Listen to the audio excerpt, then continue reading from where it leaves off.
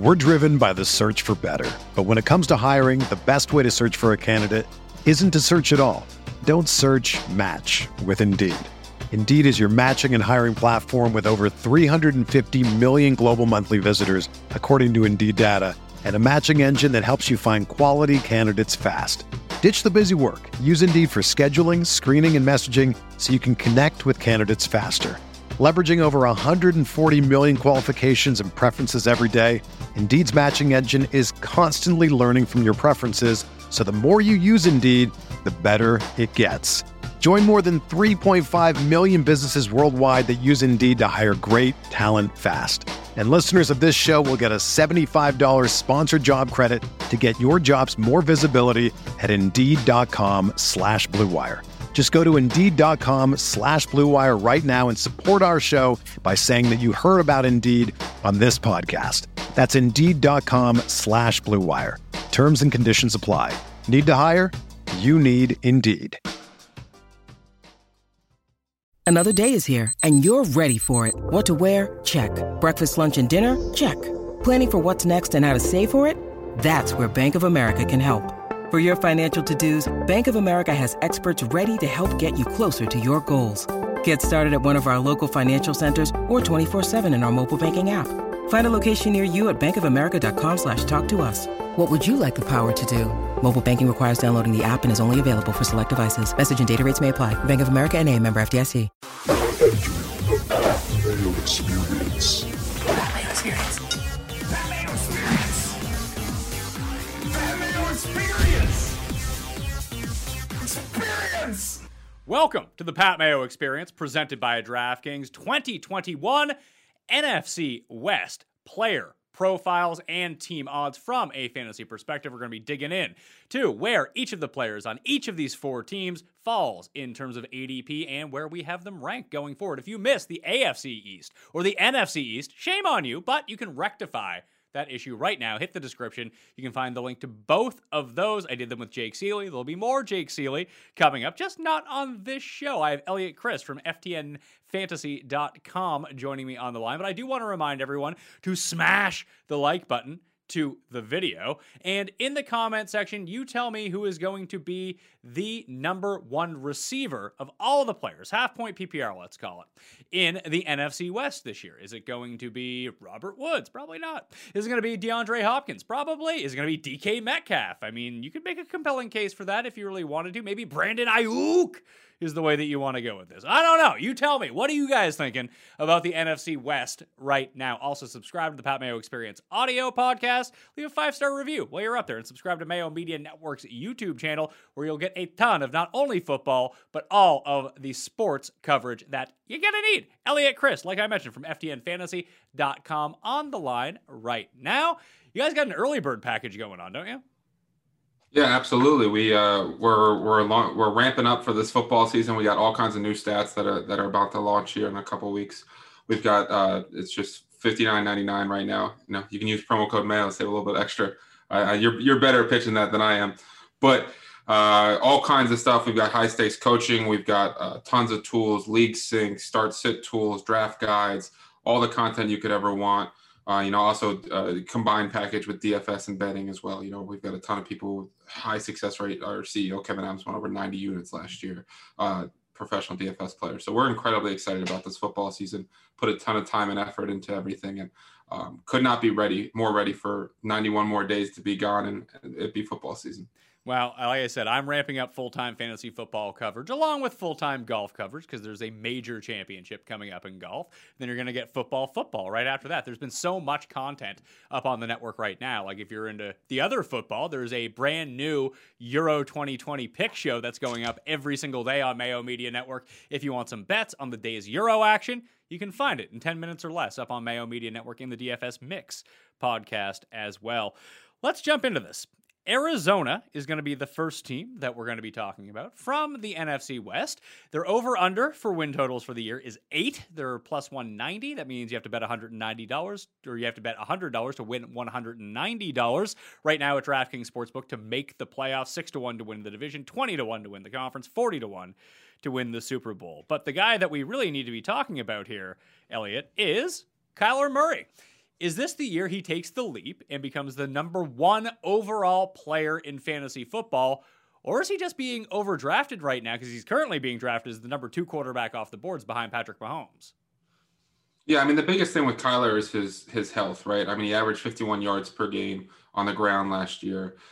He's the second most explosive running quarterback in the NFL after Lamar Jackson. And that dual threat ability, the Konami code, right, that everyone likes to call it, is everything. It creates such a nice floor and ceiling combination. We saw before the AC joint strain last season that he basically was looking at 25 plus DraftKings points with a ceiling of 40. A huge thing too for them is the horizontal raid. They call it the air raid, right? But the number of passes they have towards the line of scrimmage, I think Kyler was 7th in all the screen passes last year. They really got a missing piece with Rondell Moore, the rookie receiver there, who 39% of his college production came on passes at or behind the line of scrimmage. So he's kind of been that missing piece. They added AJ Green as well, or kind of, I guess, the ghost of AJ Green, DeAndre Hopkins. I think Kyler, as long as he stays healthy, is absolutely in position to be a top 3 quarterback right there with Lamar Jackson and Patrick Mahomes. So Josh Allen is actually being drafted as the number 2 fantasy quarterback right now in early fantasy football drafts. Kyler number 3. So Kyler's going at pick number 33 overall. That's a lot for me to spend on a quarterback, especially when I just look back, like 10 picks later, you can get Dak Prescott. That still seems a bit too early for a quarterback for me. But Lamar Jackson coming in at pick number 49. You said that the Konami code of the passing, the upside, the rushing touchdowns that go along with it. I mean, I guess Jalen Hurts, you can kind of project as sort of like the minor league version of these guys with the same potential upside, just with far more downside when it comes to entering your fantasy football drafts this year. Do you think you could see yourself drafting a quarterback that highly? And would you just wait the 2 rounds and take Lamar over Kyler instead, since they're pretty close? Yeah, I would. I love Kyler, but not at that ADP. I can't touch that. You look at any form of data and it suggests that waiting on quarterbacks is the right approach, right? And even you look at younger guys coming into the league like Trey Lance and Justin Fields, when those guys start, because you look at a history of guys going top 5, they crack the starting lineup sooner rather than later. And Justin Fields has to beat out Andy Dalton, which is not necessarily the hardest thing to do, right? So they have that rushing potential as well. Justin Fields running a 4.40. So I love your call on Hurts. He's not the same level of quarterback as these guys by any stretch of the imagination, but what he is that rushing upside. It doesn't really matter if he's the same level of NFL quarterback, right? So Kyler is being overdrafted right now. He's not wrong to be a top 3 quarterback, but I'm not taking any quarterback in the first 3 rounds. No, and I think that you made a good point with Hurts. Like, he's not on the same level in terms of talent as the other 2 that we talked about. However, that doesn't matter in fantasy. People forget that, like, Tim Tebow was a pretty good fantasy quarterback for like a 9-week stretch because all he did was run. My guy, Tyler Thigpen, led me to a fantasy championship like a decade ago, and he was god-awful, but he ran a bit. He scored some rushing. I think he had a receiving touchdown in the fantasy playoffs at one point. Like, when you just get these guys that are stat accumulators, especially at quarterback on the ground, and they get the valuable 6-point rushing touchdown instead of the 4-point passing touchdown, or the 10-point rushing yard instead of the 25-point, like, it just makes up for a lot of gaps so quickly. And I think you're seeing right now, I mean, there's a lot of uncertainty around Hurts, and we discussed that on the NFC East preview show, but I still think that there's enough people who just want to say, well, he's not good, I'm not going to draft him. It's irrelevant whether he's good or not. I mean, I guess it helps if he's good. He could elevate himself into like top 5 quarterback, top 3 quarterback if all of a sudden he's throwing for 4,000 yards and starting all 17 games. But if he just starts all 17 games, it feels like he would be a top 12 quarterback just based on the style of play that he has, doesn't he? Yeah, absolutely. And he's also built like a running back, right? So they're going to use him near that goal line. And one of the biggest complaints about Jalen Hurts is the fact that he will go through 1 or 2 reads and then look to run. That's fantastic, like you said. And it kind of comes down to basic math, right? You get 40 rushing yards as a quarterback and score a touchdown. That's equivalent to 250 passing yards. It's so hard to compete with. I mean, Tim Tebow had a week where he was like 4 for 24 and 90 passing yards and ended up as a top 12 quarterback that week. Terrell Pryor is another example, right? I think he broke like a 95-yard run as a quarterback, and I think he completed like 4 passes that week, and it didn't matter. So Kyler's got that. Jalen Hurts has that. That's really what I'm looking for with any fantasy quarterback I'm drafting is, do you have that rushing upside? Because if not, then I'm probably going to look a different direction. Let's discuss the running backs on this team, because it did seem for a while like Chase Edmonds was going to be the guy. He was getting overdrafted. Then they signed James Conner. And we don't know really whether James Conner is washed up. He was running behind a pretty terrible offensive line in Pittsburgh a year ago. Plus, he was banged up. That's never a good sign. And it seems like this is going to be a split backfield where maybe it actually shapes up a lot like we saw a year ago with Kenyon Drake and Chase Edmonds, where it's going to be like a 60-40 split. The weird thing about this is, though, Edmonds is currently going ahead of Conner in fantasy drafts. They're both going pretty late down the board, but where Kyler calls his own number so often near the goal line that he kind of sucks away fantasy value from the quote-unquote goal line back, and that's what you would assume James Conner would be. There's no set-in-stone obvious reason why that's going to be. I mean, that just seems like why they would bring him in. Run between the 20s, maybe go near the goal line. That's going to be your job, James Conner, for high up pace, 2-minute drill, passing downs. That's more of a Chase Edmonds type role. Maybe you can cobble together like 10 to 14 touches a game. They're more valuable touches potentially because a lot of them go through the air. But if Kyler's stealing touchdowns away from both of these running backs, it caps our upside for one. But there's also the other factor. You said Rondale Moore comes in. He helps out Kyler Murray. Can Kingsbury help out Kyler Murray by stop kicking field goals from the 1-yard line? Can he? Very easily, right? Will he? Not sure. I think your point on Kyler is huge, right? Because we saw Kenyon Drake's goal line touches really increase as the season went on due to that shoulder injury. And Kyler's health is going to play a major role. I do think you're 100% spot on where the profile suggests that Chase Edmonds is much more likely to be the pass-catching back, while Conner kind of probably takes less of the Kenyon Drake role, but will be the back inside the 10 and a first and second down back. But to your point, like, there's been so much research done on weighted opportunity, which basically is the value of individual touches. And if you're in a PPR league, it's a target is just so much more valuable than a carry. So I would lean Chase Edmonds at similar ADP. If I can get Conner at a discount, and you see sometimes you can, I wouldn't be mad at that as like a zero RB target, one of those later round running backs where if Chase Edmonds gets hurt, which we've seen him get done in the past, there's not that many other people there, and Conner could have a really nice role, while he should have some touchdown equity in the offense. It's just strange to see them where they're going right now. Edmonds is going as running back number 28. James Conner is going as running back number 31. That's pick 65 and 71. And essentially, you're taking one or the other once you get to the end of the 5th round, early 6th round in fantasy drafts right now before we have all the information that we need. But the other guys going around there are like Mike Davis, Ronald Jones, Myles Gaskin, Leonard Fournette, Travis Etienne, Damian Harris, David Johnson, Kenyon Drake now on the Raiders. Like, it seems like, I guess you could make a compelling case for Mike Davis. When we talk about the NFC South, we'll dig more into that. It just feels like he's not good, despite having all of the role in the world to be like a running back one. He just won't be because there's just one problem. He's not any good. Well, Mike Davis, quad Twitter would disagree with you, right? People love his quads, but Mike Davis is like a bowling ball. He's a decent pass catcher out of the backfield, but he's a jag, and so is Myles Gaskin. Like, none of those guys get very excited because either the role isn't great, it's a timeshare, or the talent is lacking, and that's why so many people get uncomfortable taking running backs in that area.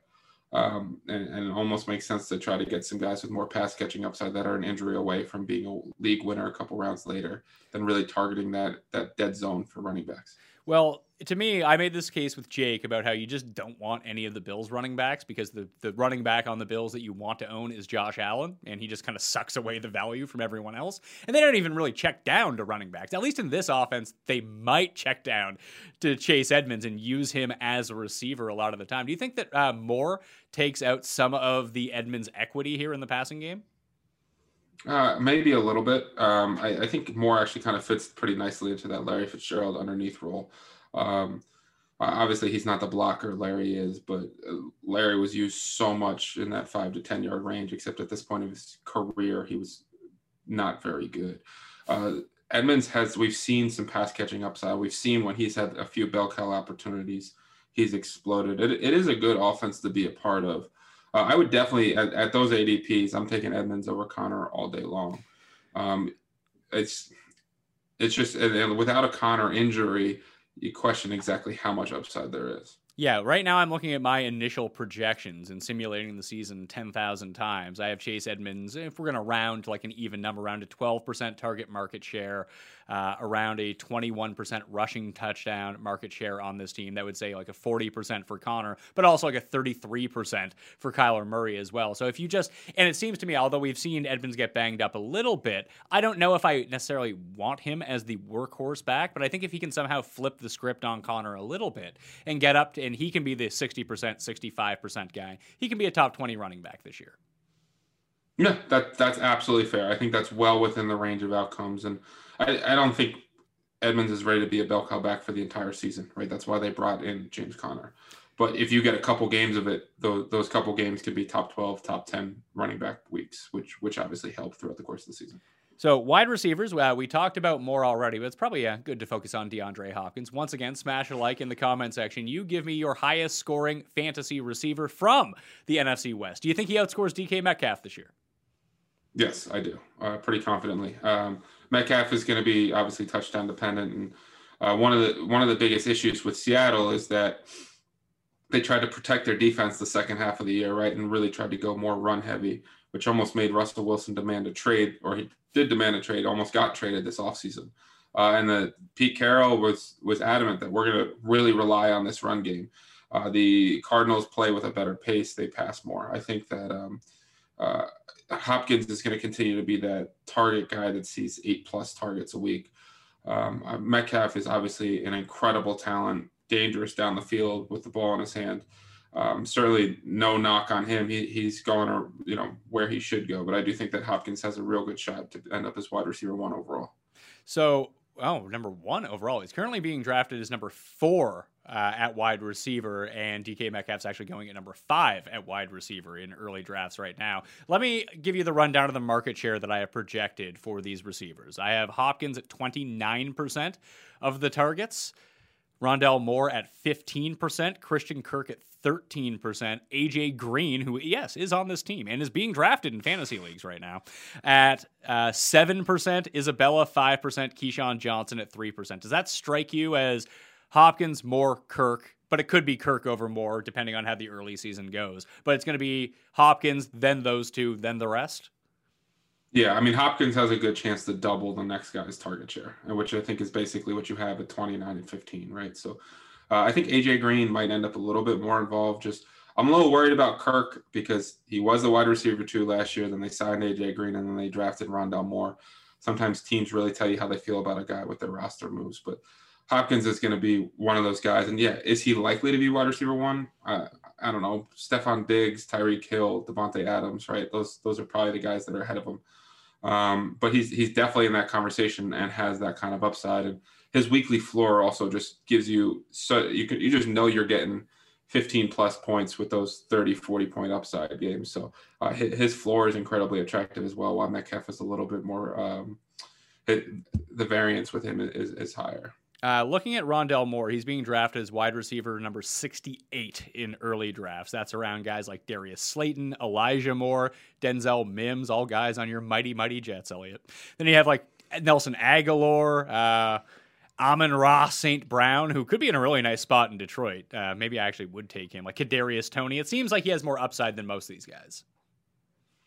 Yeah, because he's got a real path to be that wide receiver too, right? And he fits that underneath offense. He's an incredibly explosive player. A lot of people comped him to Steve Smith. Obviously, 5'7" is the concern, but when healthy, he's been nothing short of spectacular. Do we worry? Hold on. Do we worry about something like 5'7" as much in 2021 NFL than maybe we would have in like 2005 or 1995?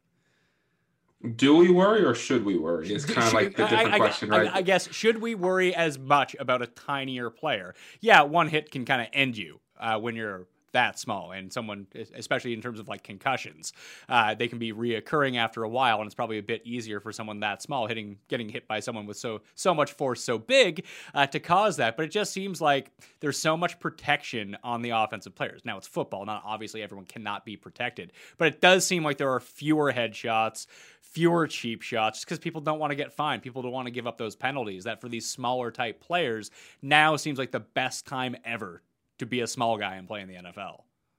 He's also built, you know what I mean? Like he's not like frail. I think he set Purdue's squat record, right? So, and he's going to play a lot in the slot, which is going to give him free release. So I'm not particularly worried about his size. Like, is he going to go up in contested catch situations? No, probably not, right? But that's never been his game. It's not how he wins. So it's not a huge concern.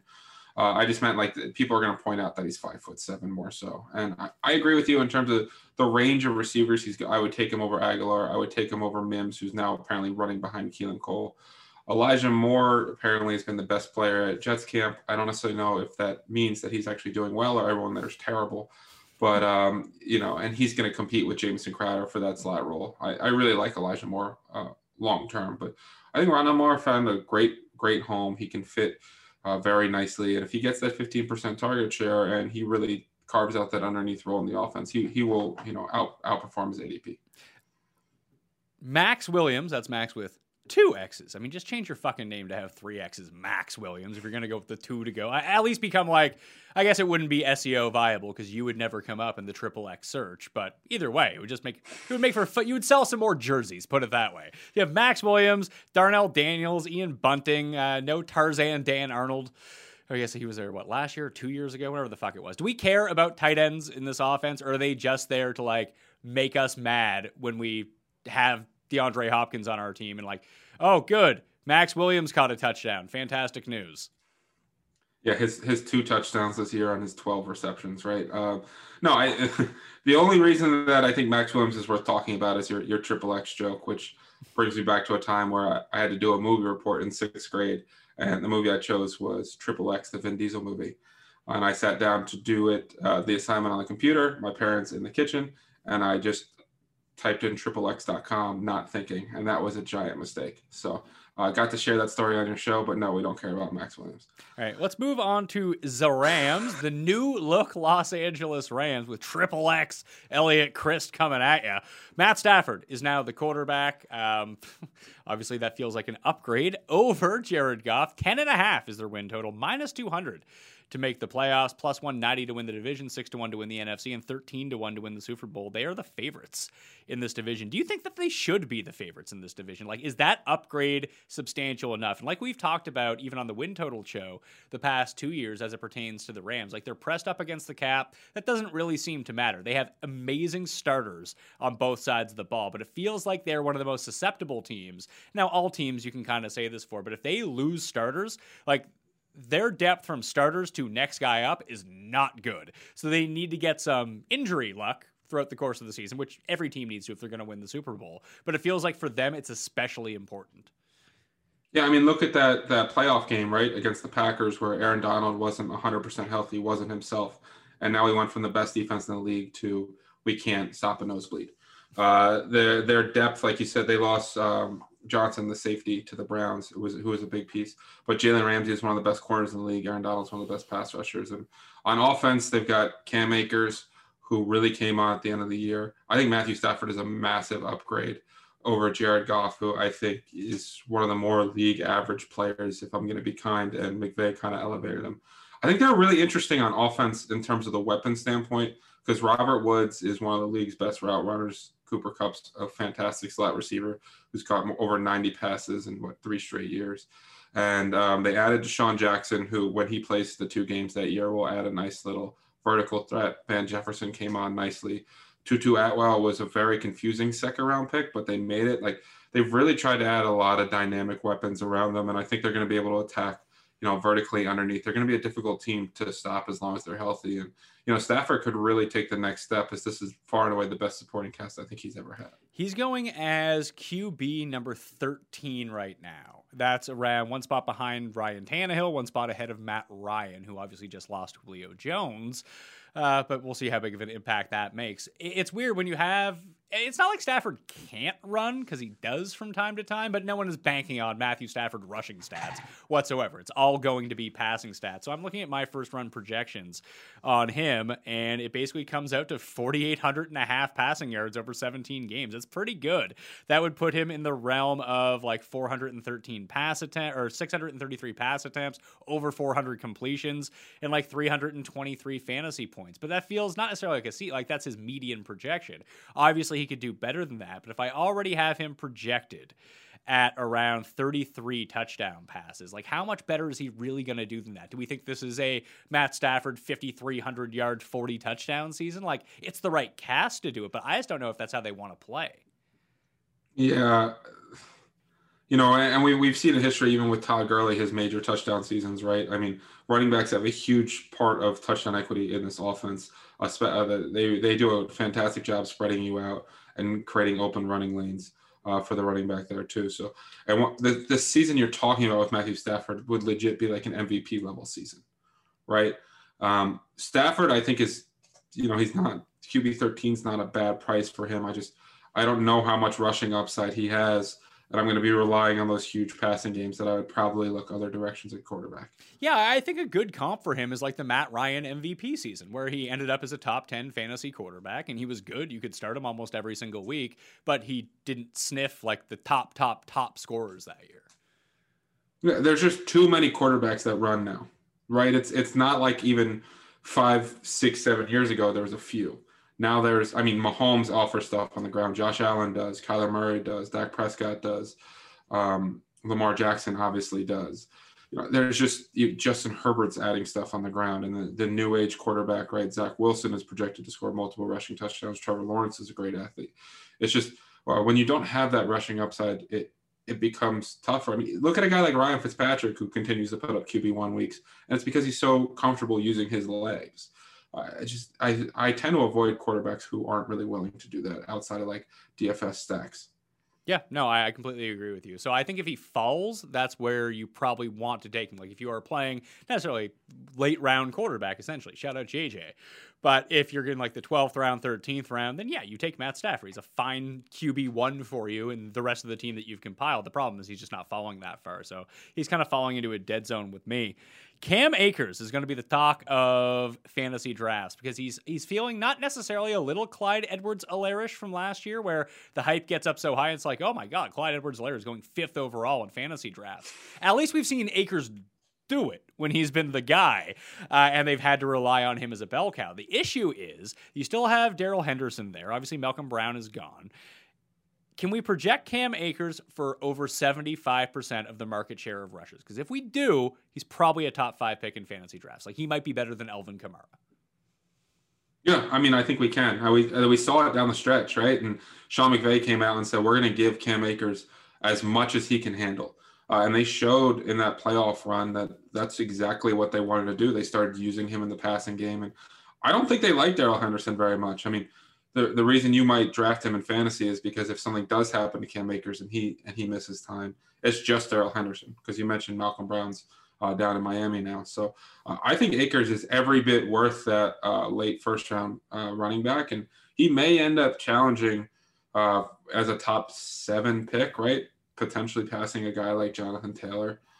So I'm big on Cam Akers in that 8 to 12 range. So the way that I ran the median projections, I have Cam Akers at a 64% of the rushing share in this offense. And if we think that he gets higher than that and he can dominate the goal line, like I mentioned Kamara for a very specific reason, that I have him projected in half-point PPR at 363 fantasy points for the year. Cam Akers, just 300, because it's not showing him as a gigantic workhorse running back like he is the other way. Like even when I look at his receiving game stats, like that's good for almost 1,200 yards and 11 touchdowns over 17 games. But when you look at the receptions, 58 targets, 45 receptions, that's really good and everything. But do you think that he could beat like the 46 receptions? Could he break 50, challenge 60 if he's on the field that often? I think he could. That's probably close. 60 is probably much closer to his ceiling. I really think that you've seen historically the Rams with Sean McVay. I think their running backs are averaging like 18 touchdowns a season. So if he does dominate that, he could end up being the league leader in touchdowns scored this year from the running back position. It's probably going to end up being Derrick Henry, but regardless, I just think he's got that type of ceiling. I have him closer projected to about 72, 73% of the market share. So like that 8% really is the difference between him being a second round pick and a first round pick. Yeah, and him with that touchdown upside, like if he can monopolize the goal line work on the Rams and they do turn back into a run-heavy team and continue that near the goal line, and all of a sudden he spikes for like a 17, 18 rushing touchdown season, then all of a sudden he's like a top 3 fantasy running back. The receiving concerns me, but it doesn't concern me at the same time. Like looking back at his numbers, like when they had to win in week 17 last year, 4 targets for 52 yards and 21 attempts. Like if you can keep him around that like 25 touch level in the playoffs, it was a bit weird because he had the 28 carries the first week of the playoffs against Seattle, and he only had the 2 targets, but he made a lot of that. But it's not like even Goff was playing at that point. Like it's really hard to figure out what this offense is going to look like with Stafford versus kind of Goff. And what was the guy's name from last year in the playoffs? I completely even forget it now. It's how quickly like the first round of the playoffs. Wofford, was that the guy? Yes, yeah, I think it was. Where Jared Goff had the hand injury, right, and wasn't able to start against Seattle, and they got up, and it was just basically the Cam Akers show. You see he's an incredibly explosive athlete, and I have to imagine they want to get him in space. I think he actually has the talent to do it. But you're right, like the end game stretch, like they also wanted to give up on Jared Goff. They might have a lot more confidence in Matt Stafford, right? So it's definitely a bit of a projection. But I think one of the things that's great that I always try to make sure when I'm drafting a guy is like, am I drafting him at his ceiling? So if I draft him at the end of round 1 and we're saying if he gets that touchdown role, he could be a top 3 running back. That means there's still ceiling there. If I'm saying like this guy's maxed out at 60% market share and I'm taking him top 5, then there's no ceiling there. You know what I mean? Like I've boxed myself in. So I still think at his current price, there's a lot of ceiling left. Yeah, he's going as running back number 11 in fantasy drafts right now, and that only is going to climb. I think he seems like a guy that people will reach on. There will be one guy in every one of your drafts that just sits there and is like, oh, pick 7, I'll take Cam Akers. How about that? I'll leave Zeke on the board. I'll leave Eckler and Jonathan Taylor and Nick Chubb. I want Cam Akers. I'm not even saying that's the wrong decision to make, but it's one of those like, oh, I want to be smarter than the crowd. I'm going to go take this guy because I'm in love with his upside. But like what you just said is there becomes a breaking point where you've just bought up all the upside and it's no longer worth it, right? Yeah, I mean, it's kind of you got to realize you're like building a portfolio, right? It's the same thing with investing or whatever, right? You never want to buy at the top. That's a great way to lose money, and it's the same thing when you're doing your fantasy drafts. So you want to make sure you have that ceiling. So I would absolutely take him over Nick Chubb. I think I'd probably take Zeke over Cam Akers at this point, but I would take him over Eckler. I would take him over Mixon. I think that he's got that kind of upside. Him and Taylor are probably a toss-up. That would be a tough decision for me at 7-8. So looking at the backups, would Darrell Henderson without Malcolm Brown around become one of the higher end handcuffs, like someone who is draftable in round 13 or 14? Yeah, I mean, he's the kind of guy that, maybe he does have a little bit of a pass game upside, right? That's one of the things he was that big time explosive player at Memphis. So I think that's the exact kind of guy you're looking in round 13, 14. Like if I have to spot start him, he's not going to get 0. And if there is an injury to Cam Akers, he could be a league winner. So those are the exact kind of guys I'm looking for there. It's funny because that's exactly what you kind of said. Like you can spot start him and you can plug him in. That's actually the opposite of the type of handcuff that I like. I want my handcuffs to be running backs who I don't even have to think about starting if they don't just like Latavius Murray is a prime example of this. I mean, I suppose you could spot start him, but with absolutely no confidence. However, if Alvin Kamara goes down, he's like a top 5 running back. I would think that. Oh, that's what I mean, by the way, by spot start. I just mean like in a pinch, he's not going to score me 0. I don't feel good about it by any stretch of the imagination. I'm never debating him versus, my 5th round wide receiver. I just more meant like he's not going to get you 0 on a weekly basis, and he's got big time upside. Yeah, I just like having the handcuff where there is like this happened to people when they drafted Alexander Mattison last season. Where remember all the hype that Alexander Mattison, he's going to cut into Dalvin Cook's work. You can, he's a flex play every single week. It's like, no, he's not. If Dalvin Cook is hurt, you can play him. If Dalvin Cook is not hurt, you can't play him. And even when Dalvin Cook was hurt, you couldn't even play him anyway because he sucked. Yeah. We're going to take Dalvin Cook off the field for Madison was that's one of those galaxy brain things. Like it's one of those, sure, if the Vikings are up 28 points, they'll take Dalvin Cook off the field. But if it's a close game, he's on the field and they're not really spotting him much with Madison. At wide receiver, you kind of went through the litany of guys. Kupp and Woods, obviously, the two that we're most concerned about. Maybe Deshaun Jackson with that speed. You mentioned Van Jefferson. No Josh Reynolds anymore on the Rams. And then Tutu Atwell was drafted in the second round for reasons, I suppose. But Kupp and Woods are who we need to focus on here. Are they both top 25 receivers, top 20 receivers? Could they both be top 15 receivers? Because we don't know how this offense is going to operate with Matthew Stafford versus what we saw. And we still have Tyler Higbee in the mix too without Gerald Everett around. And we do know that Stafford, he has a penchant from time to time to throw to his tight end. That do we have to wait and maybe even try to guess who Stafford is going to have as a favorite between these two? And maybe it is one of the young guys because there's no loyalty there and familiarity. Like, you bring in Atwell and let's say Goff is still the quarterback. Well, he's used to throwing to Kupp. He's used to throwing to Woods. Those are his guys. It's kind of a blank slate now with Stafford. Does that worry you at all for Kupp and Woods? I think those two will still be the alpha, right? I mean, you know McVay's system historically has been so 11 personnel based, especially losing Everett and adding more receivers. And Kupp and Woods historically have just spent so much time on the field. I'm a little bit more worried about Kupp than I am Woods because he had that whole I was Jared Goff's roommate during training camp, and we just have this perfect chemistry. And he's going to look at me underneath, and every time there's a slot matchup, I'm guaranteed 10 plus targets in this matchup. And I think Woods is one of the league's most underrated players. He's an incredible route runner. Open consistently. They get him involved in the running game on end arounds, including inside the goal line, which you probably get a rushing touchdown on the season and a few points here and there. I would prefer Woods to Kupp actually this season. I think he's going to mesh with Stafford, but no one can tell you exactly what's happening, right? They're just hitting OTAs now, so they're still developing this chemistry. But I think those two will definitely be the alpha receivers, and the other three will be mixed in. The projections have, at least mine, have Kupp over Woods, but I don't even believe that because I like Woods more than I like Kupp. And it's funny how you say that Woods is underrated. I think that he is such a better because he's a fine fantasy player. All these guys are relatively inconsistent once you get to this level. For example, Woods is being drafted as the 20th wide receiver off the board. Kupp is number 23 in half-point PPR right now.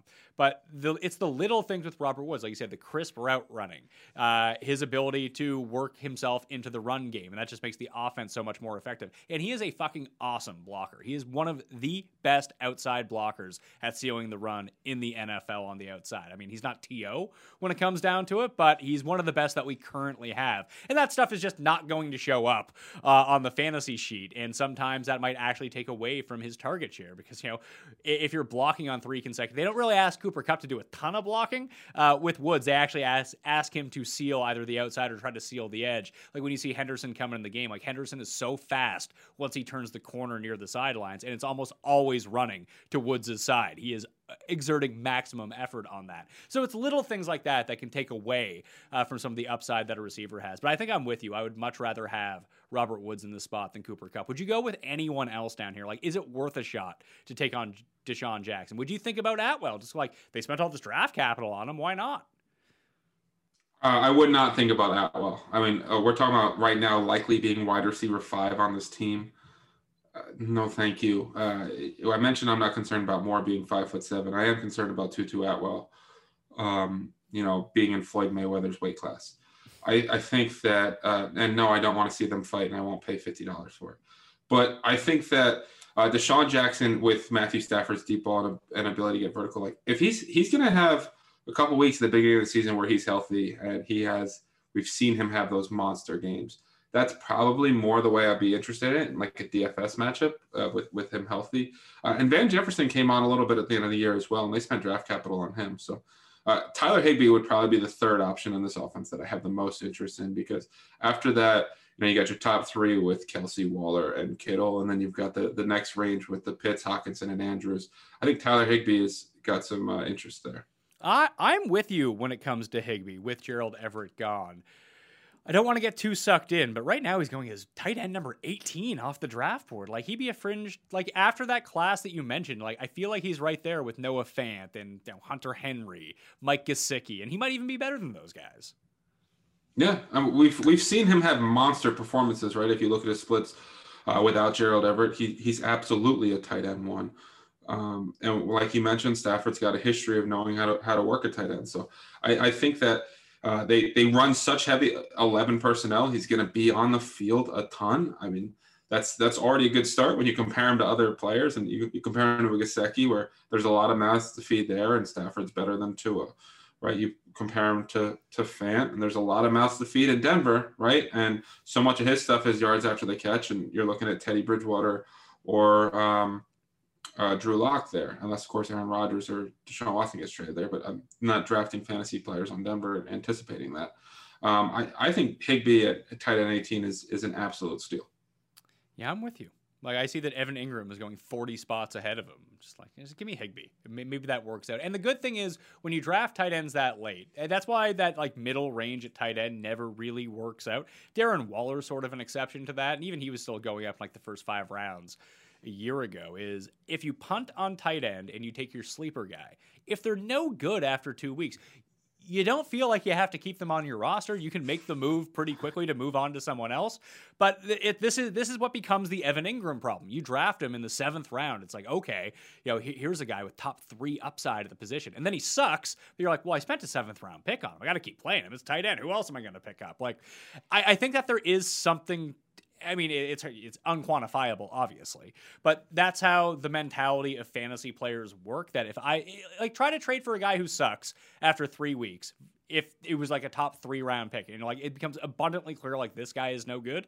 The guy that drafted him in the first place still wants close to full value because you feel like such a schmuck by taking a guy in the 3rd round that's no good and someone's offering you pennies on the dollar, but that's pennies more than he's probably worth. You still don't do it. Like, it just becomes one of these psychological things that maybe it's just me and these are traps that I fall into, but that's why I don't like the 7th round tight end type of guy.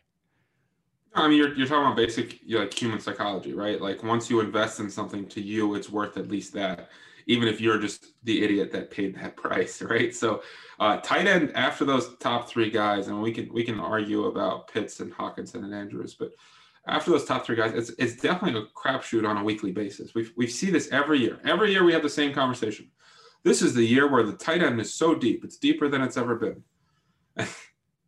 2-3 weeks into the season, I don't want to play any tight end. That's what it comes down to. So give me the cheap guys late, and I think Higbee's got some of the most upside there. So I'm absolutely in on Higbee.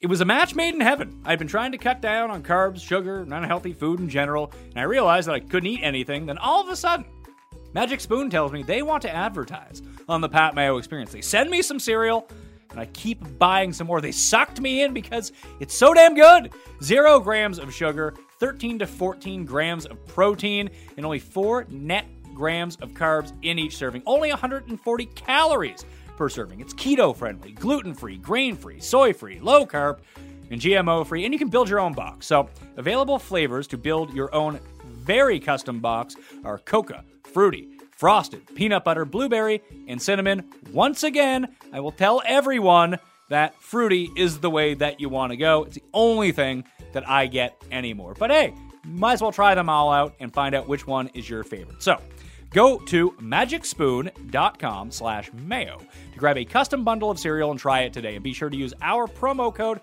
MAYO at checkout to save $5 off your order. And Magic Spoon's so confident in their product, it's backed with a 100% happiness guarantee. So if you don't like it for any reason, they'll refund your money, no questions asked. Remember, get your next delicious bowl of guilt-free cereal at magicspoon.com/mayo and use the code MAYO to save $5 off. Thank you, Magic Spoon, for sponsoring this episode.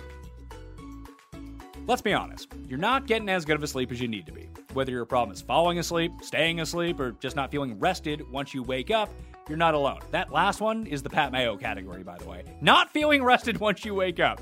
More than half of Americans report having trouble with getting enough sleep. At Brickhouse Nutrition, our team of on-staff physicians is on a mission to get heads on pillows and would like to introduce Dreams Sleep Aid by taking science-backed ingredients like melatonin and combining them with natural ingredients from the earth, like valerian root and jujube fruit. Dreams is a perfect blend for the perfect sleep. Go to BrickhouseSleep.com and get 15% off your first order at checkout with promo code MAYO. It's time to sleep like a brick. BrickhouseSleep.com, promo code MAYO. All right, let's go up the coast. We're going to Seattle. Maybe they'll let Russ cook for the entire season. Who knows? Because that was just glorious fantasy-wise for the first 7 weeks last year. Their over-under is 9.5, minus 125 to make the playoffs, plus 275 to win this division, 12 to 1 to win the conference, 25 to 1 to win the Super Bowls. Looking at Russ Danger, it does look like he is going to be back. He has plenty of weapons. That's all great news. And right now he is being drafted as quarterback number 6. Off the board, number 47 overall. So Dak, Lamar, Russell Wilson, Justin Herbert, and Aaron Rodgers are all clumped into this little mini tier of quarterbacks. So you have Mahomes, Allen, Kyler, then those 5 guys, then everyone else. That's how they're currently being drafted. I still think that's a pretty price to pay a top 50 pick on Russell Wilson. Yeah, I mean, this comes down to assumption of rational coaching, right? If Russell was going to be that first half of the year guy and they were going to let him air it out, we could definitely have a conversation. But they tried to protect their defense, which was giving up historical numbers to the opponents, and they did it by leaning on the run game and making Russ go back to 28 pass attempts a game instead of 40, and that really cuts your upside. And we've seen Russ be such a high floor player because his efficiency is off the charts, right? But last year, also with that volume, he had efficiency that was it was not sustainable, throwing 4 or 5 touchdowns a game. And once some of those red zone numbers dropped a little bit, we saw kind of him come back down to earth a little bit. And then once they switched the game plan up, he wasn't the same quarterback. So if you're going to draft Russell Wilson that high, you really have to believe that Pete Carroll's lying and that they're going to go back to that first 7-8 games of the season. And throughout Pete Carroll's career, he's never really done that. I do really like Seattle to make the playoffs at minus 125. They've only ever not made it once in Russell Wilson's career, and they still went 9-7 that year and finished 7th in the NFC. And of course, now 7 teams make the playoffs. So they played a tough conference. They do get the Texans and Jaguars and Bengals on the schedule as well, 3 of the worst teams in the NFL. So I think that there's definitely going to be some up weeks for this offense, but I'm not buying in Russell at that price tag.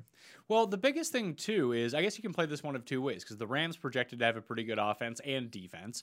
Don't really know about the Cardinals' defense. Maybe it's average, but the offense projects to be pretty good. And then if everyone isn't just hurt starting week 1 for the Niners, their offense and defense could be really good. So you might see a situation where Seattle's defense, not the best even now, that they just give up a ton of points and they can't stop that bleeding, and it forces Wilson to pass. Or even in those situations, do we not trust Pete Carroll and the staff to just let him? I haven't projected it, less than 550 pass attempts when I did the median projections. That's not great, and that he still scores a ton of points because of his legs. But I feel like it's even overshooting what he's going to do on the ground over 17 games. Is he really going to rush for 600 yards? Probably not. Yeah, I mean, that's one of the Russell really picks his spots, right? And in bigger games, he's willing to use his legs a little bit more, but he definitely is really looking to throw. It's not a knock on Russell's talent. And, to your point, the defense still stinks. They're not good. They got a lot better with Carlos Dunlap, which just tells you how bad they are because that's an average player and he shouldn't make that much of a difference. But the question is, do they try to stop the bleeding by just going so slow, which has been an issue for that offense forever, their pace of play?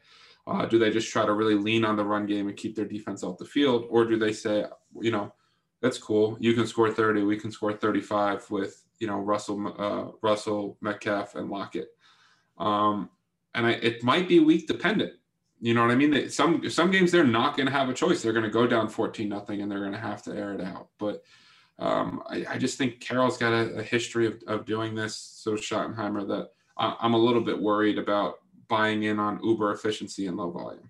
Yeah, it's even funny to look at the rushing yards for Russell Wilson. As the season went along, he ran at least attempts wise a little bit more, but you get these weird fluctuations like 29 rushing yards, 9, 52, -1, 45, 12.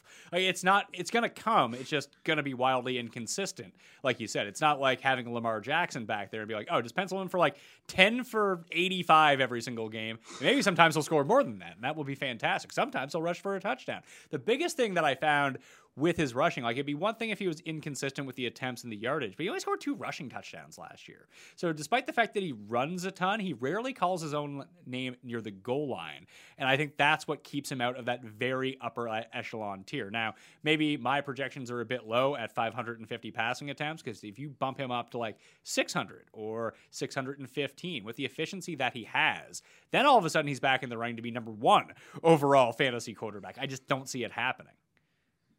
Yeah, I mean that if you're all in that Russell Wilson is going to have the volume, draft him there. If you have any concerns, and you and I both have concerns, I think you let someone else take that gamble. In the backfield, Chris Carson returns once again as the guy that no one wants to draft. Doesn't even seem like Seattle wants him, but he continues that every time that he's healthy to be like a very good running back 2 on your fantasy team. And like, it's funny because he's always overpriced on DraftKings, it seems, until he's like hurt for like 3 weeks, then like doesn't play, and then all of a sudden you catch him at like 4,700. It's like, oh, Chris Carson time, let's go. But whenever he's healthy, he's good, straight up. But Rashad Penny is back this year. DJ Wiki Dallas got some run a year ago. Alex Collins is still on this roster. He's being drafted as running back number 20 right now. And I think that's sort of the issue. Like, I think he could finish as running back number 20. That's fine. I don't know if I want to spend pick number 35 on Chris Carson is the problem. Well, I guess the issue, too, is you run out of running backs real quick when you do those drafts, right? And he's kind of got that workhorse upside. They will give him 3 to 4 targets a game. He is the goal line back. DJ Dallas and Alex Collins are, other than, give you the ability to do an amazing DJ thing, are not really NFL players I worry about at all. And Rashad Penny, we're going into year 4 now. I just don't care.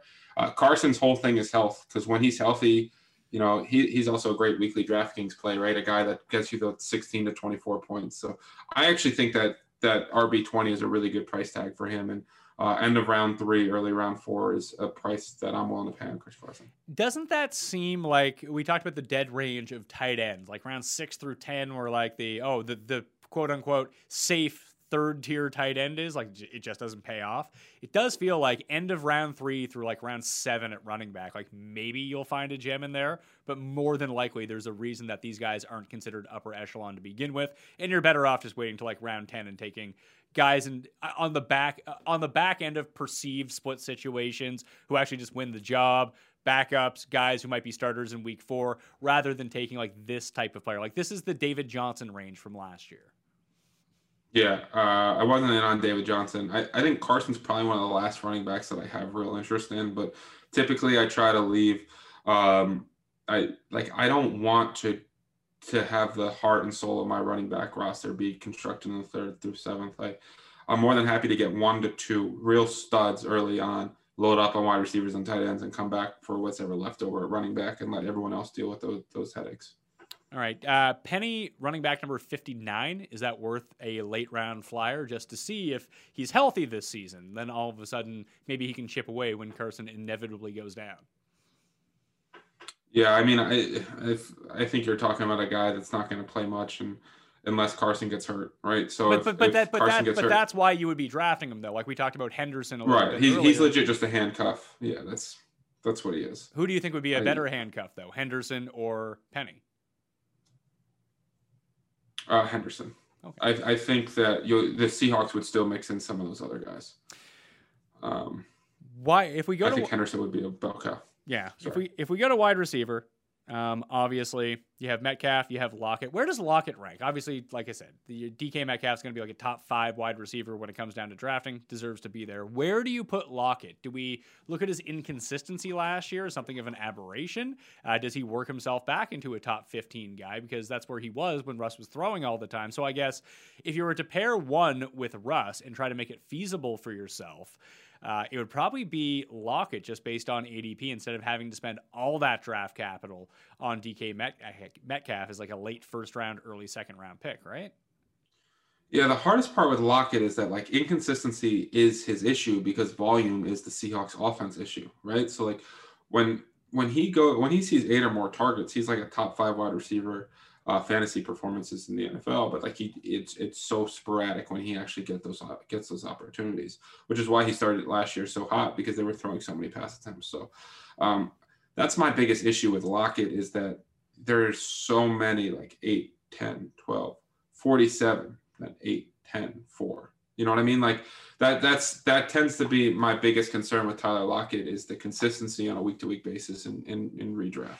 So when we look at where he's going ADP wise, wide receiver number 17, pick number 54, that's one receiver ahead of CeeDee Lamb, ahead of Robert Woods and Kenny Golladay and Cooper Kupp. That's sort of the range, and just behind like Allen Robinson, Mike Evans, Julio Jones, Amari Cooper. So is he coasting on these big gains when people just go back and look at his stats last season? It's like, oh, really good season for Tyler Lockett. But it was really like 4 really good weeks, which you can probably bank on. But that's not the type of guy you want. He's probably going to win you 4 games. Yeah. He's probably going to win you 4 games throughout the course of the season. He might also lose you 4 games.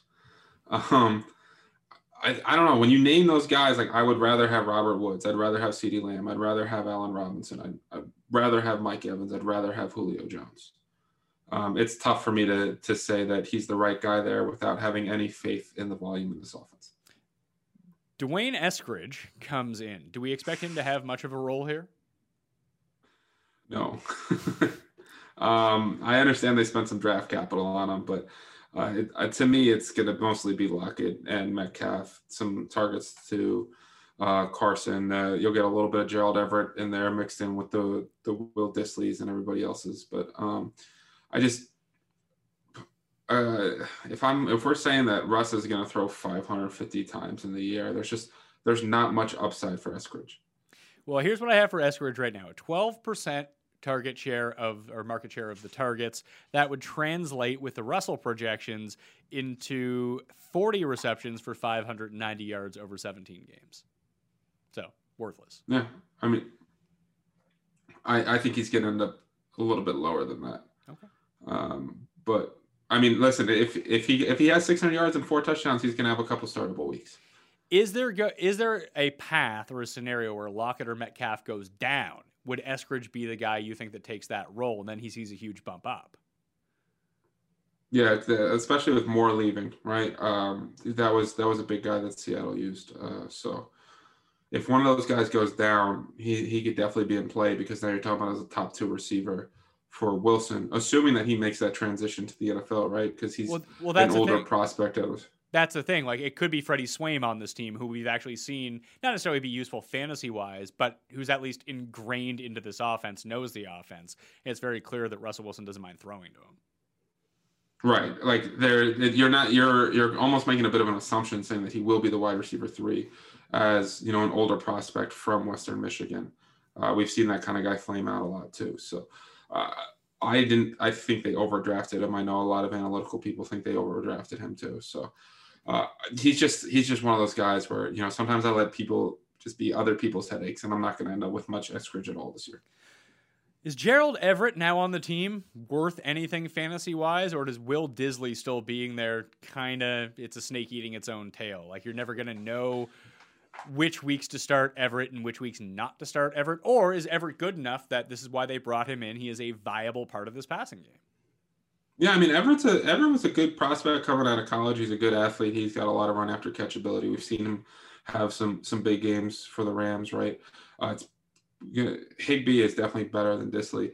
The Seahawks do have a history of really splitting those tight end snaps and looking at 40%. But if he can get to 60 or 65%, he could be one of those guys that you almost draft Everett and maybe Higbee is the last 2 tight ends, right? And just say, well, let's see if one of these 2 works out. And if neither one of them works out, I'm going to look at the waiver wire in week 3.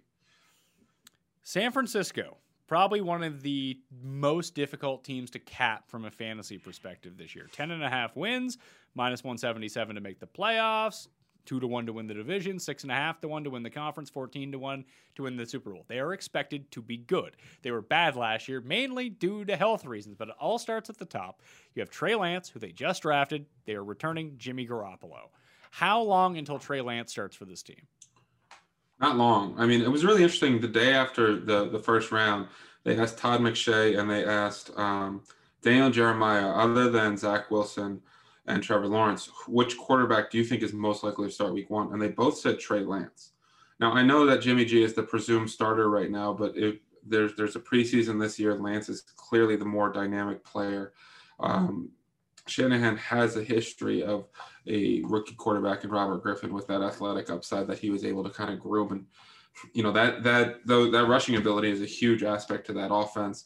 They've got so many playmakers in George Kittle and Deebo Samuel and Brandon Ayuk who are just dynamic after the run after the catch that I think Lance could end up starting real early. We also haven't seen a top 5 quarterback not start that season, I think like in forever. So I think it's just a matter of time before Lance starts. And once Lance starts, he could be one of those sneaky late round quarterbacks because of his athletic upside with all those weapons where he could become extremely fantasy viable. Do we think that the skill position players in this offense are better if Lance or Jimmy G is starting?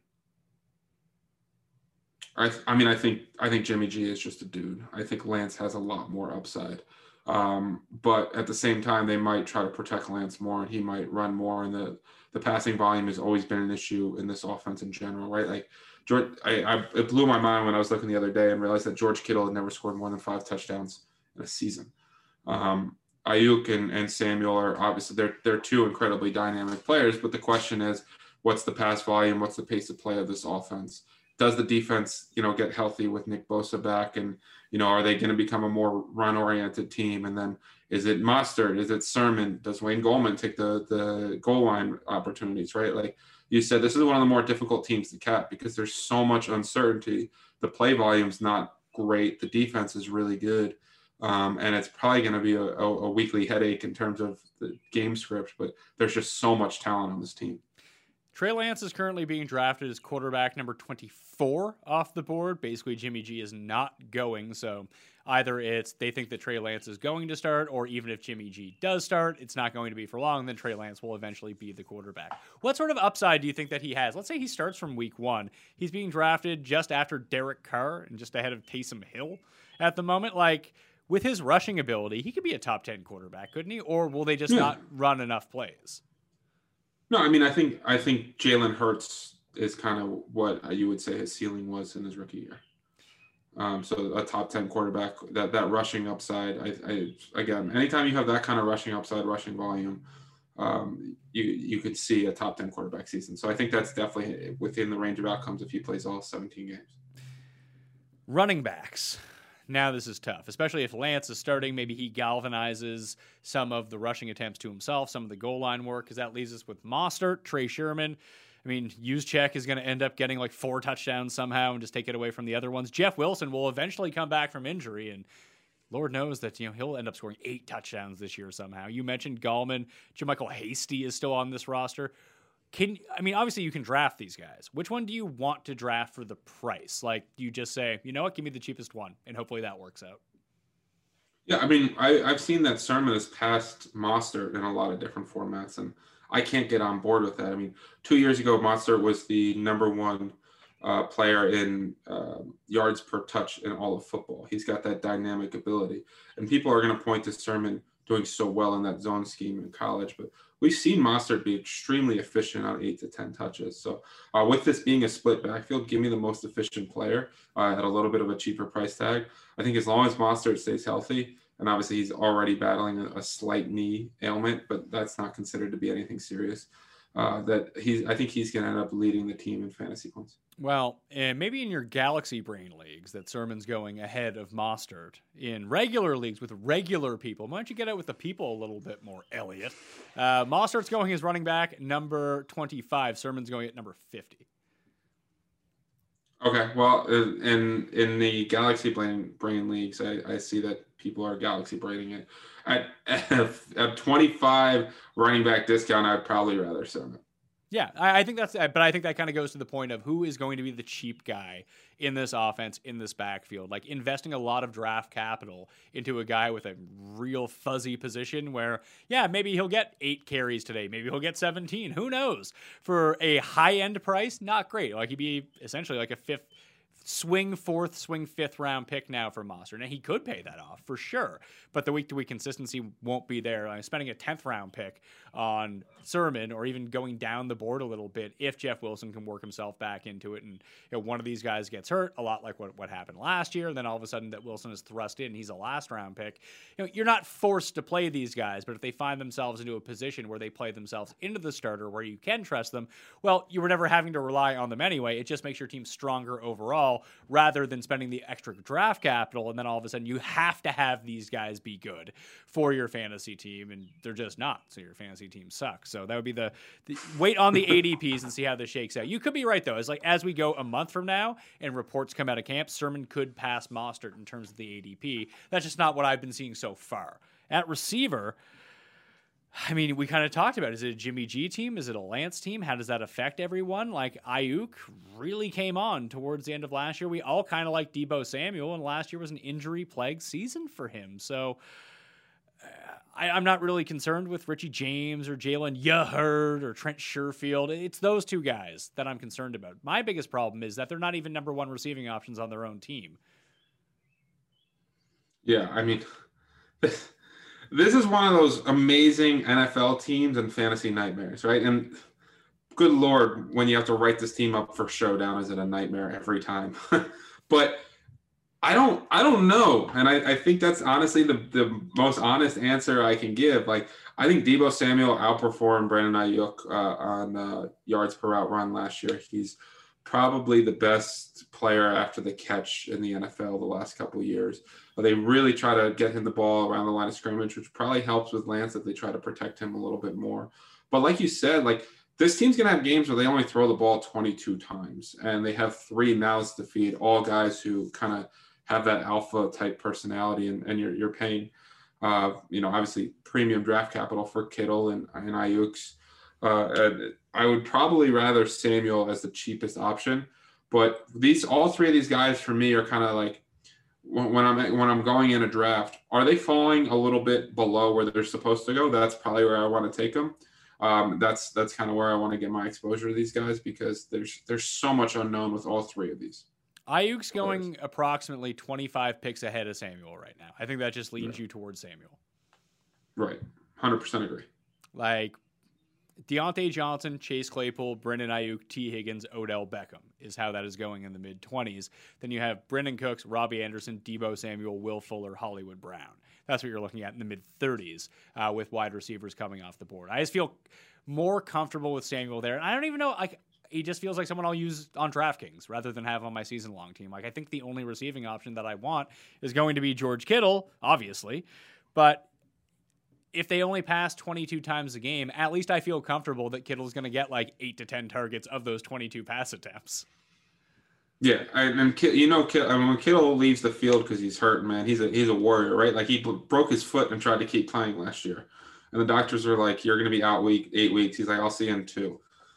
That dude is a monster. I would take him after Waller. Obviously, Kelsey is tight end 1. But I definitely think getting one of those top 3 tight ends can play a major advantage in drafts, because you have a tight end that you can rely on and can put up wide receiver 1 type numbers, while your opponent is probably picking between Gerald Everett and Tyler Higbee.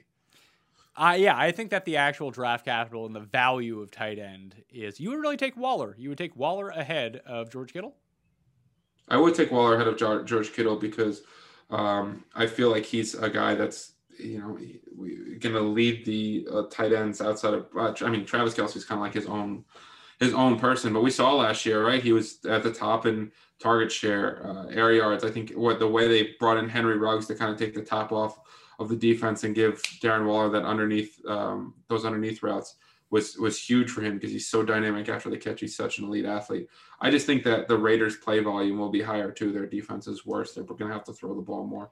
I would take Waller over Kittle. It's funny. I'm looking at the projections right now, the median projections for the year that I ran. I didn't even notice this. Darren Waller is projected for 30 more fantasy points than George Kittle. I mean, I like your projections and I like my opinion, so that makes sense. And I'm just trying to see what the discount is between the two. Obviously, Kittle is going ahead of him in fantasy drafts. Kittle is going at pick number 22, and Waller is going at pick number 26. All right, they're both going in the end of the second round, beginning of the third round is where you're getting them, whereas Kelce is going at the back end of the first round. What do you think is the better value there? Is it Waller at the very end of the second, beginning of the third, or is it Kelce at the end of the first? This is a cop-out answer, but yes. Like, if my answer is basically like it's always Travis Kelce for me at the end of the first round. I think he's a cheat code. But if I don't get Kelce, I'm very much looking at Kittle and Waller on the comeback. If you were playing 0 RB this year, or even if you want to take a second round running back and kind of punt wide receiver off, could you ever envision a scenario where you took both Kelce and Waller? And that way you box everyone out of tight end. And the theory behind it being that you have the best tight end by far. So you're going to outscore everyone there every week anyway. And then you make the position even thinner by taking 2 of the only good 3 tight ends.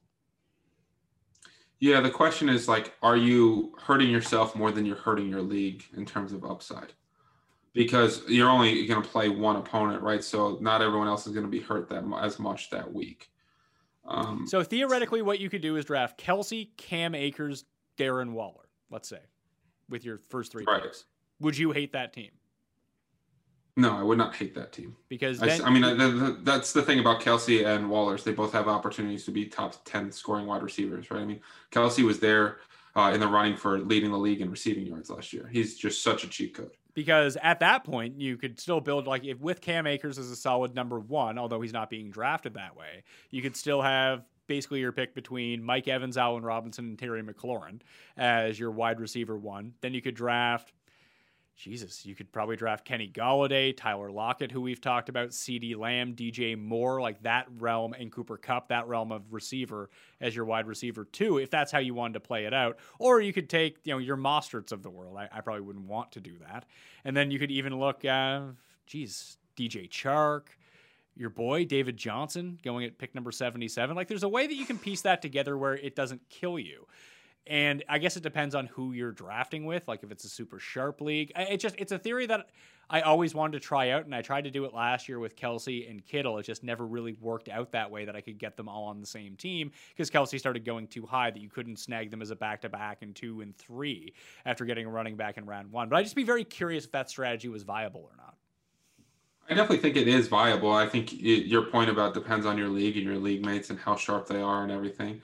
That makes a ton of sense. And it helps that wide receiver is the deepest position, right? Because now we've moved from the 2 receiver sets to the 3 receiver sets to the 4 receiver sets, that the ball gets spread out so much and there's so much passing volume that there's so many fantasy viable receivers every week, right? So you can definitely load up. I mean, Terry McLaurin is going to be a beast. Allen Robinson is going to be a beast. DJ Moore is one of my favorite players if they stop missing him in the end zone every single week, right? Like, I think that the more you lay it out, especially in a lot of these redraft leagues, you can get an advantage and really just load up on wide receivers. I think if you're going to do that, I'm going to do it as 2 tight ends and a running back, not 2 tight ends and a receiver. All right, that will do it on the Pat Mayo Experience. I want to thank Elliot Chris from FTN Fantasy, FTN Daily, and FTNBets.com for joining me on the line. Once again, if you go to any of those sites, especially FTNBets.com, and use code Mayo, you get yourself a discount over there right now. And also check out the AFC East preview, the NFC East preview. We're going to have more and more previews, in fact, one for every division, shockingly enough. So smash the like button of the episode. Once again, sub to Mayo Media Network. And in the comment section, please, you tell me who the highest scoring wide receiver is going to be in the NFC West this season. Thank you all for watching. I'm Pat Mayo. I'll see you next time. Pat Mayo Experience. This is the story of the one. As head of maintenance at a concert hall, he knows the show must always go on. That's why he works behind the scenes, ensuring every light is working, the HVAC is humming, and his facility shines. With Grainger's supplies and solutions for every challenge he faces, plus 24/7 customer support, his venue never misses a beat. Call quickgrainger.com or just stop by. Grainger, for the ones who get it done.